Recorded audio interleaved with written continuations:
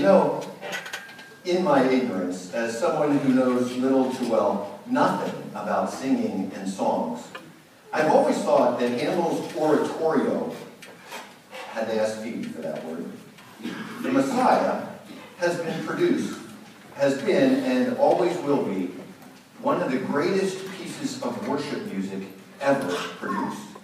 I have been sure that the Messiah is the song we will all be singing in heaven. I'm wrong. It's going to be the Song of Moses. It's the Song of Moses. It's a song that has been recalled all through Scriptures, through the Psalms, through Habakkuk, through Isaiah. It was sung by God's people when they returned from their captivity in Babylon. Tradition has it that it was sung in the temple in sections, one for each Sabbath at the close of the Sabbath morning service. But most pointedly, it is a song we will all sing standing by the shores of that final sea. As Revelation tells us, "And I saw what appeared to be a sea of glass mingled with fire. And also those who had conquered the beast and its image standing beside the sea of glass with harps of God in their hands. And they sing the song of Moses, the servant of God and of the Lamb. Sing, O heavens, for the Lord has done it. Shout, O depths of the earth. Break forth into singing, O mountains, O forest, and every tree in it, for the Lord has redeemed Jacob." Then Moses and the people of Israel sang to the Lord. Of course they sang. It wasn't just a victory. They weren't just saved. They were redeemed. This is the song of a redeemed. This is the song of the Redeemer.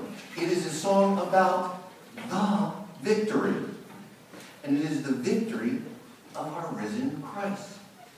This redemption was born in the blood of an eternal covenant. And this redemption here in Exodus was accomplished on the cross. Woven throughout these verses is the unchangeable character of his purpose. As Hebrews would say, that sure and steadfast hope, that anchor of our souls.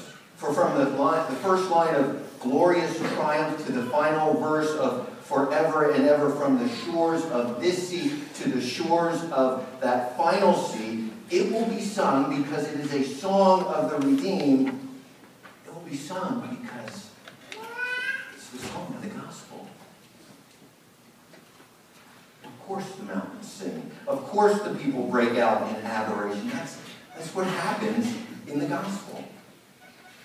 And so, look here with me in verse 1. In verse 1, the gospel sings of redemption accomplished. "So I will sing unto the Lord, for he has triumphed gloriously. The horse and rider is thrown into the sea. Slavery perished. Death was swallowed up." In verse 2, the gospel sings of salvation embraced. "The Lord is my strength and my song. He has become my salvation." What they could not do for themselves, God did. In weakness, they were made strong. In bondage, they were made free. And their song of mourning, that mourning they heard in Egypt, was turned into laughter and dancing and singing. God did it. God did it for them. And in their silence, remember that silence from chapter 14? In their silence, he became their salvation. And then, in over half this song, in verses 3 through 12, the gospel sings of the warrior who overcomes. The Lord is a man of war. The Lord is his name. And for the next 9 verses, the floods cover up, the waters pile up, the deep congeals, the sea covers, the earth swallows up. You know, just as an aside, we were driving down to North Carolina last weekend. There was a big billboard on Highway 77. It was the sign of this big Christian fish. And the words said, "I still love you. I really do." I wonder why we never see a sign like that that says, "Jesus is a man of war. He really is." Here in this song, half the adoration is because he is a man of war. Why do you think that is? I think it is because it can be written that God so loved the world only and precisely because he is a warrior king.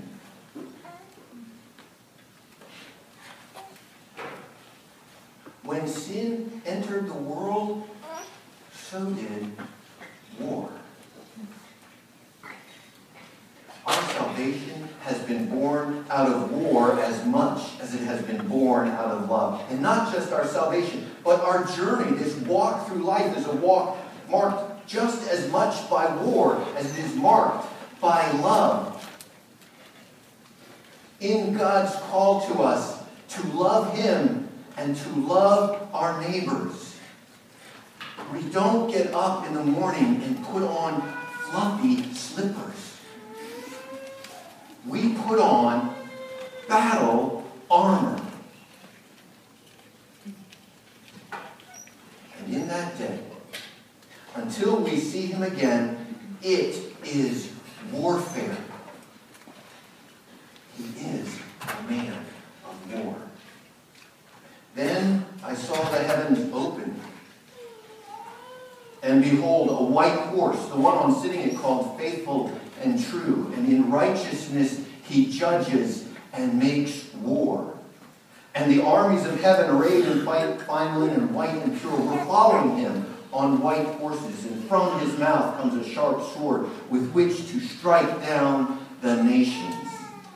He will tread the winepress of the fury of the wrath of God Almighty. Until that day, when there will be no more sin, that is what we sing. That's our worship. The Lord is a man of war. And as if to prove the point that love and warfare go together, in the very next verse, take a look at it. In verse 13, the gospel sings a covenant. You have led in your steadfast love the people whom you have redeemed. Over and over again, he defines his heart towards us, his covenant love, with words of steadfast love, with words of grace. It's as if he knows that people who were orphans can never be told enough that they're loved. It is here, in the steadfast love, that our faith finds its home. It is here, in the steadfast love, that faith makes sense to our souls. Steadfast love speaks of belonging and purpose and meaning. It reveals that this journey of faith is not born at the miraculous events, at the plague, at the sea. He wants us to know that our journey is born in his heart. In that greater story. In that sacred romance. And our theology becomes doxology. In verses 14 through 18, The gospel sings of a way prepared. The people have heard and trembled. They have melted away. Dread has fallen upon them until your people pass by. Jesus would say, well, sort of say, I have said these things to you that in me you may have peace. In this way of faith, in this journey, you will have tribulation. You will have enemies. Take heart.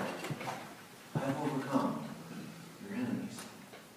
In verse 17, the gospel sings of perseverance.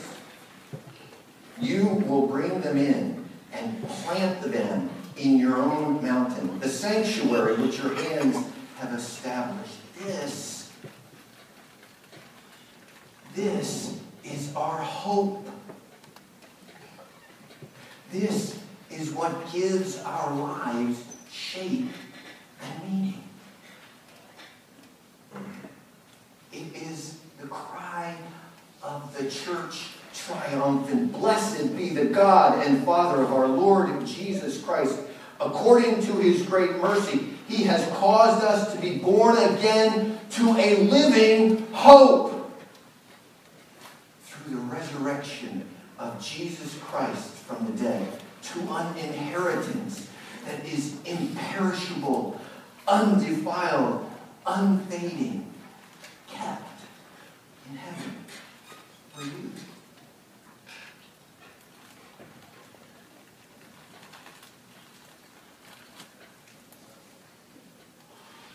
And in verse 18,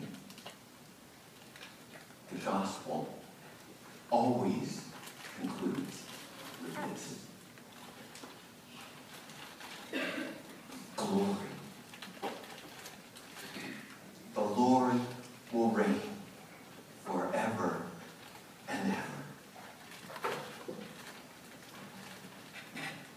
Yes, perhaps we will sneak a little bit of Messiah into heaven. And he shall reign forever and ever, King of kings and Lord of lords. Hallelujah, hallelujah, hallelujah, hallelujah, hallelujah.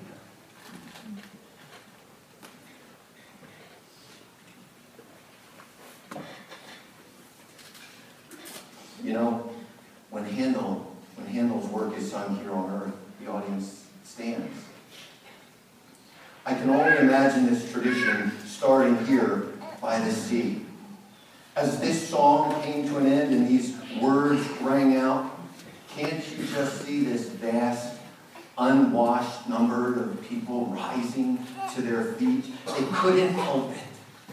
They stood as one. They stood as millions of people rising up with that great cloud of witnesses, standing and singing and worshiping and crying, he shall reign forever and ever.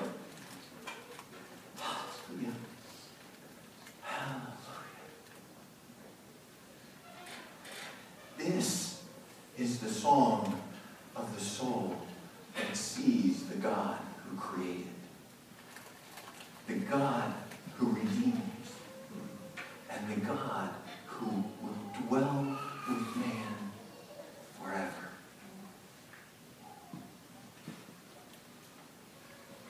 The seventh angel blew his trumpet, and there were loud voices in the heavens saying, the kingdom of the world has become the kingdom of our Lord and of his Christ, and he shall reign forever and ever.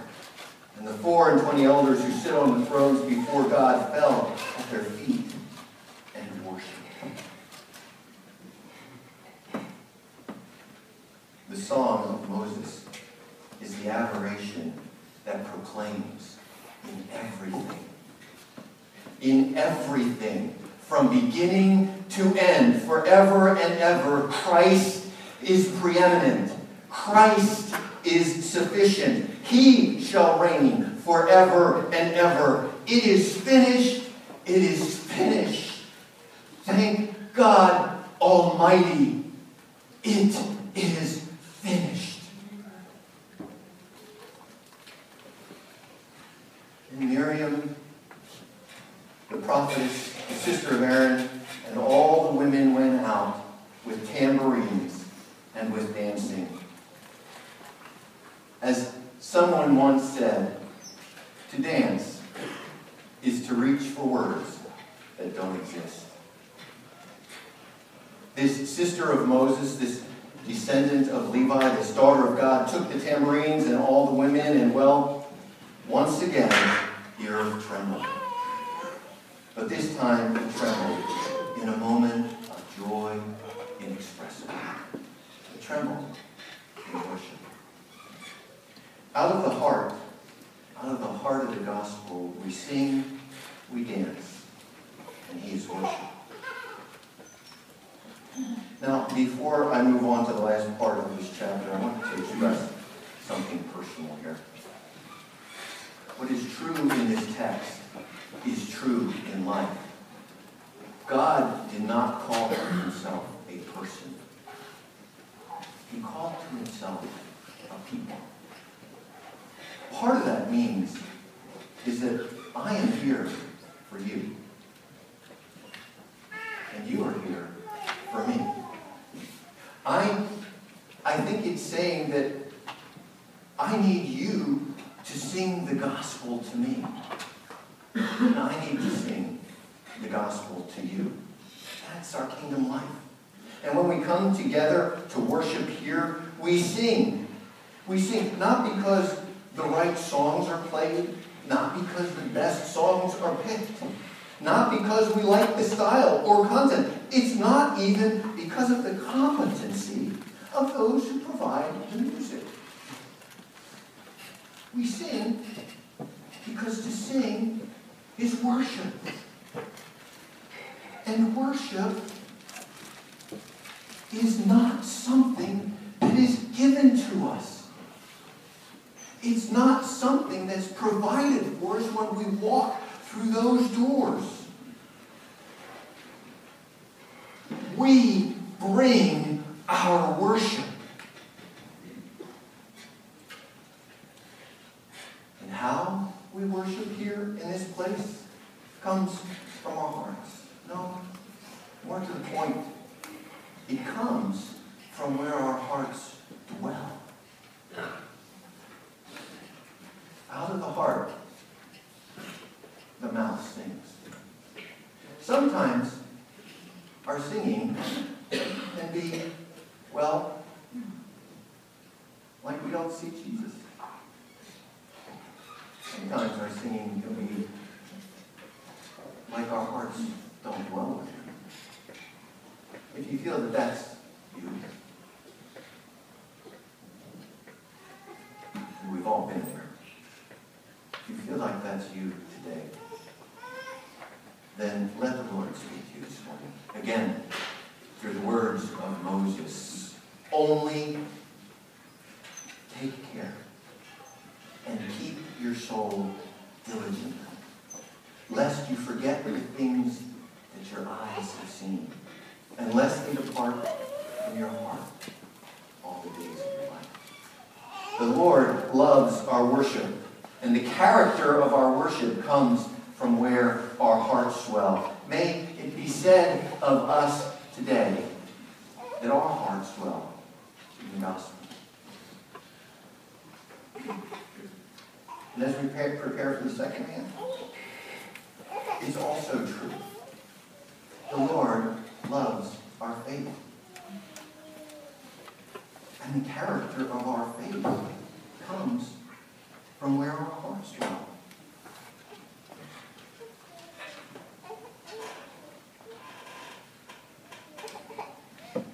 Then Moses and the people of Israel set out from the Red Sea, and they went into the wilderness of Shur. Moses, isn't Canaan that way? They could have been in a land of promise in 2 weeks. God led them into the wilderness.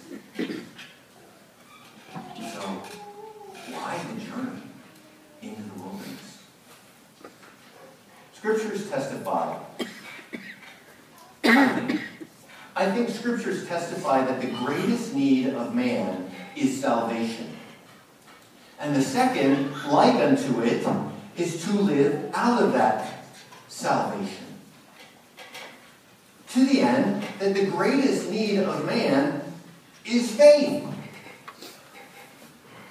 And the second greatest need of man is to live out of that faith.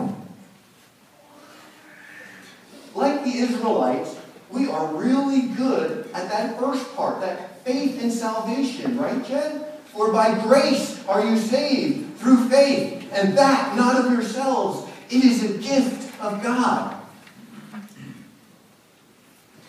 It's just the second part.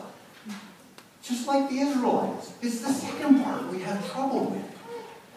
You know, that to live by faith.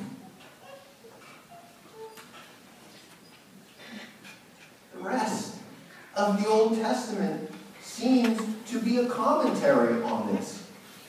It seems to be a commentary on the faith or faithlessness of the people of Israel. And it sometimes looks like a train wreck. Come to the men's Bible study. We're in 2 Samuel. Have you ever studied 2 Samuel? It's a soap opera about a train wreck.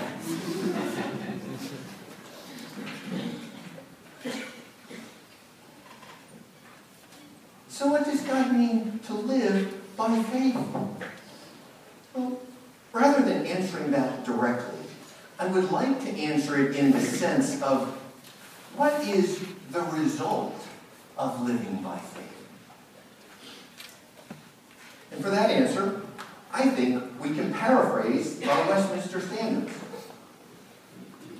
The chief result of living by faith is that God is glorified and we enjoy Him. God is glorified when His people live by faith. Craig Bartholomew wrote, for the people of Israel, the whole experience from here on out, including worship, family life, law, politics, economics, and recreation, is to reflect God's character and God's original creational intention for human life. Israel's life under God is to testify to the living presence of God with His people. God would say it this way: I will make you as a light to the nations, that my salvation might reach to the ends of the earth. The only way salvation comes is when God works.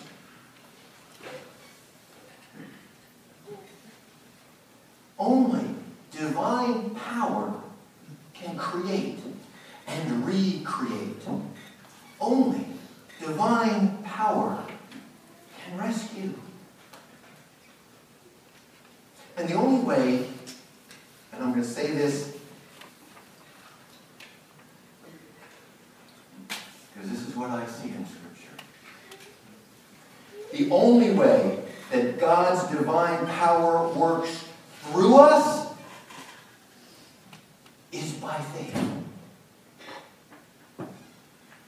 For by faith it is now no longer I who lives, but Christ who lives through me. And it is as Christ lives through me that the mountains are moved, that the lame walk, that the blind see. It is only as Christ lives through me that God's salvation reaches the ends of the earth. The world is not crying out, tell us what you know. The world is crying out, show us Jesus. So why is there room for wilderness?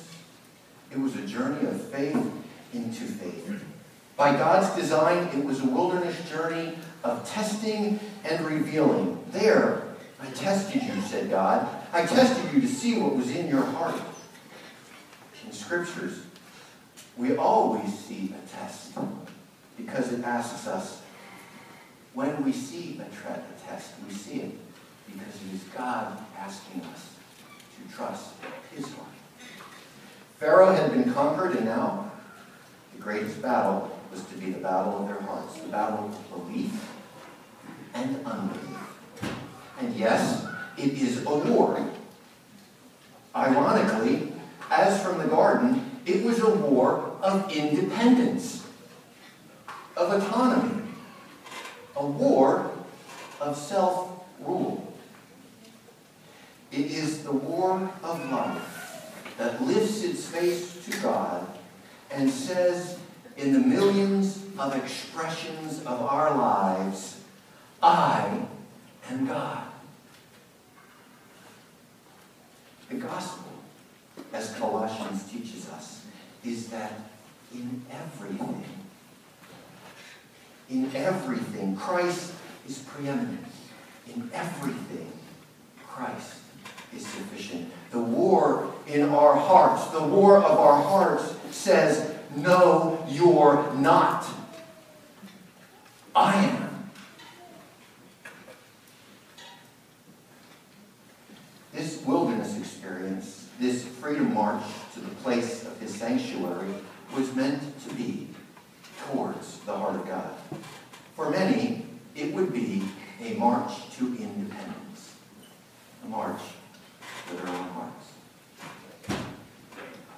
So in verse 22, they went 3 days into the wilderness and found no water. When they came to Marah, they could not drink the water of Marah because it was bitter. Therefore, it was named Marah. And the people grumbled against Moses, saying, what shall we drink? Faith finds its home in trust. So he led them to a place where he asked them to trust him. To trust him. 3 days in the Sinai wilderness can be brutal. No, 3 hours in the Sinai can be brutal. If there was any testing by fire, as we read by Peter earlier, it's right here. Is our God preeminent and sufficient here in this brutal place? Can God be present and loving when there is no evidence? We know that brutal place, don't we? As I look out, there are 200 people sitting here, then we know there are 200 brutal places. There are 200 Marahs sitting here. The physical hurt, the emotional pain, the dark places of doubt, the thirst, it's all here. We walk through that sea, and yet we find ourselves and our loved ones suffering. Inexplicably suffering. And that Song of Moses seems like an eternity ago. Family, I have been privileged as a fellow sojourner to see the wondrous testimonies of faith that come from you all. As I look out, I see beautiful people. People that are being transformed with ever-increasing splendor into the likeness of Jesus, into his image by faith. As I get to hear your song, I know a little bit now why God loves your faith. But with great sadness, it can also be said that many in the church of God, some from even among us, sing the old song. That song that says, God is not working for me. God, you're not worth it. That's what God saw in Israel. In Psalm 78, he described their journey like this. They forgot. They sinned. They rebelled. They provoked. They did not trust. In spite of all my wonders, they did not believe. Praise God. The story, our passage doesn't end here. And Moses cried to the Lord, and the Lord showed him a log, and he threw it into the water, and the water became sweet.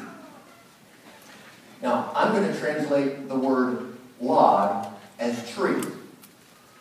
In Hebrew, it's not just that the two words come from the same root. In Hebrew, they are the same word. I'm not sure why translators use the word log. Perhaps they thought Moses couldn't throw a tree into the water. Or maybe there's a better reason. Anyway, what is beyond dispute is that in their thirst of unbelief, they needed God's provision.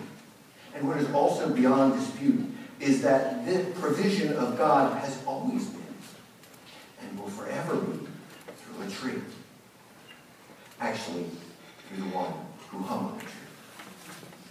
In life, in death, and yes, even in this wilderness, there is no other provision than Jesus. Yes, it is also true that mediators are needed when relationships are broken. And yes, Moses was their mediator. And yes, he was a type and shadow of the mediator. That is why I think the word is really tree. For there is one God, and there is one mediator between God and men, the man, Jesus Christ. They needed a tree. God provided. There the Lord made for them a statute and a rule, and there he tested them, saying, if you will diligently listen to the voice of the Lord your God, and do that which is right in his eyes, and give ear to his commandments, and keep all his statutes, I will put none of the diseases on you. I will put none of the diseases on you that I put on the Egyptians, for I am the Lord, your healer. Faith finds its home in trust. And trust finds its home in love. I find that the greatest challenge in this journey is, well, my love for him. It's not just a struggle with the longings of the idols of Egypt. It's not just a struggle with that place of no evidence. It's not just a struggle with the small God I have made, that God who works for me. It is the struggle born of that ancient song. It is the struggle of self-love. The love we express through independence, through self-rule. What we find through this testing and through these statutes is that to be a people of freedom is to lay at his feet our self-rule. To be a people of God is to say that you are Lord and you are my Lord. It is to say that your heart is my heart. It is to say that at the waters of the sea, I die. And my created life is in Christ. He lives in me. To be a people of God is to trust him. And at the center of that trust is to love him. So God made for them statutes so that as his people, their self-love would die into love for him. Their self-rule would be replaced by his lordship, and so that in the end they would trade their glory for his glory. Oh, how love I thy law. Jesus would describe this scene perfectly. Whoever has my commandments and keeps them, he it is who loves me. And he who loves me is loved by my Father. God made for them statutes to test them, to see where their hearts go, to see if they love him. One of the most tender moments in Scripture is when Jesus approached Peter, who was walking in his own wilderness. And he said, "Do you love me?" We need to know the answer. And here, in this passage, they needed to know the answer. Because if through these tests and statutes they proclaimed with their hearts that they were just like the Egyptians, then the diseases and curses that he put on the Egyptians, he would put on them.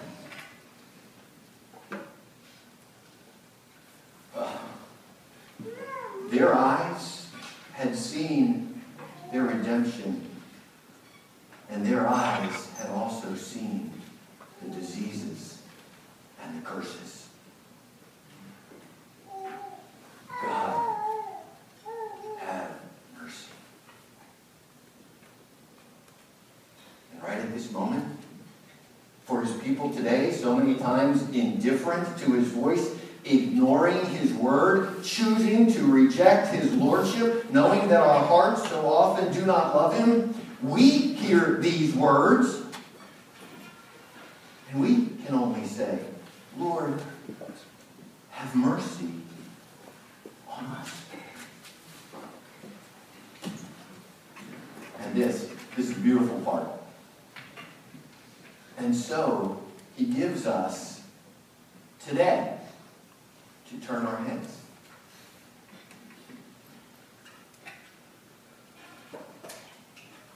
And we find mercy. We see grace upon grace. In these elements, we once again hear the gospel. Faith always drives us to our knees. And as we look, we repent. And we repent and worship, and our hearts bow down and lift our voices to sing with all the people here in this scripture. We sing, "The Lord is my strength and my song. The Lord has become my salvation." For the sting of death is sin, and the power of sin is the law. But thanks be to God who gives us the victory through our Lord Jesus Christ. And the victory is this: Christ has redeemed us from the curse of the law, having become a curse for us. The Lord is our Lord, and he is our healer.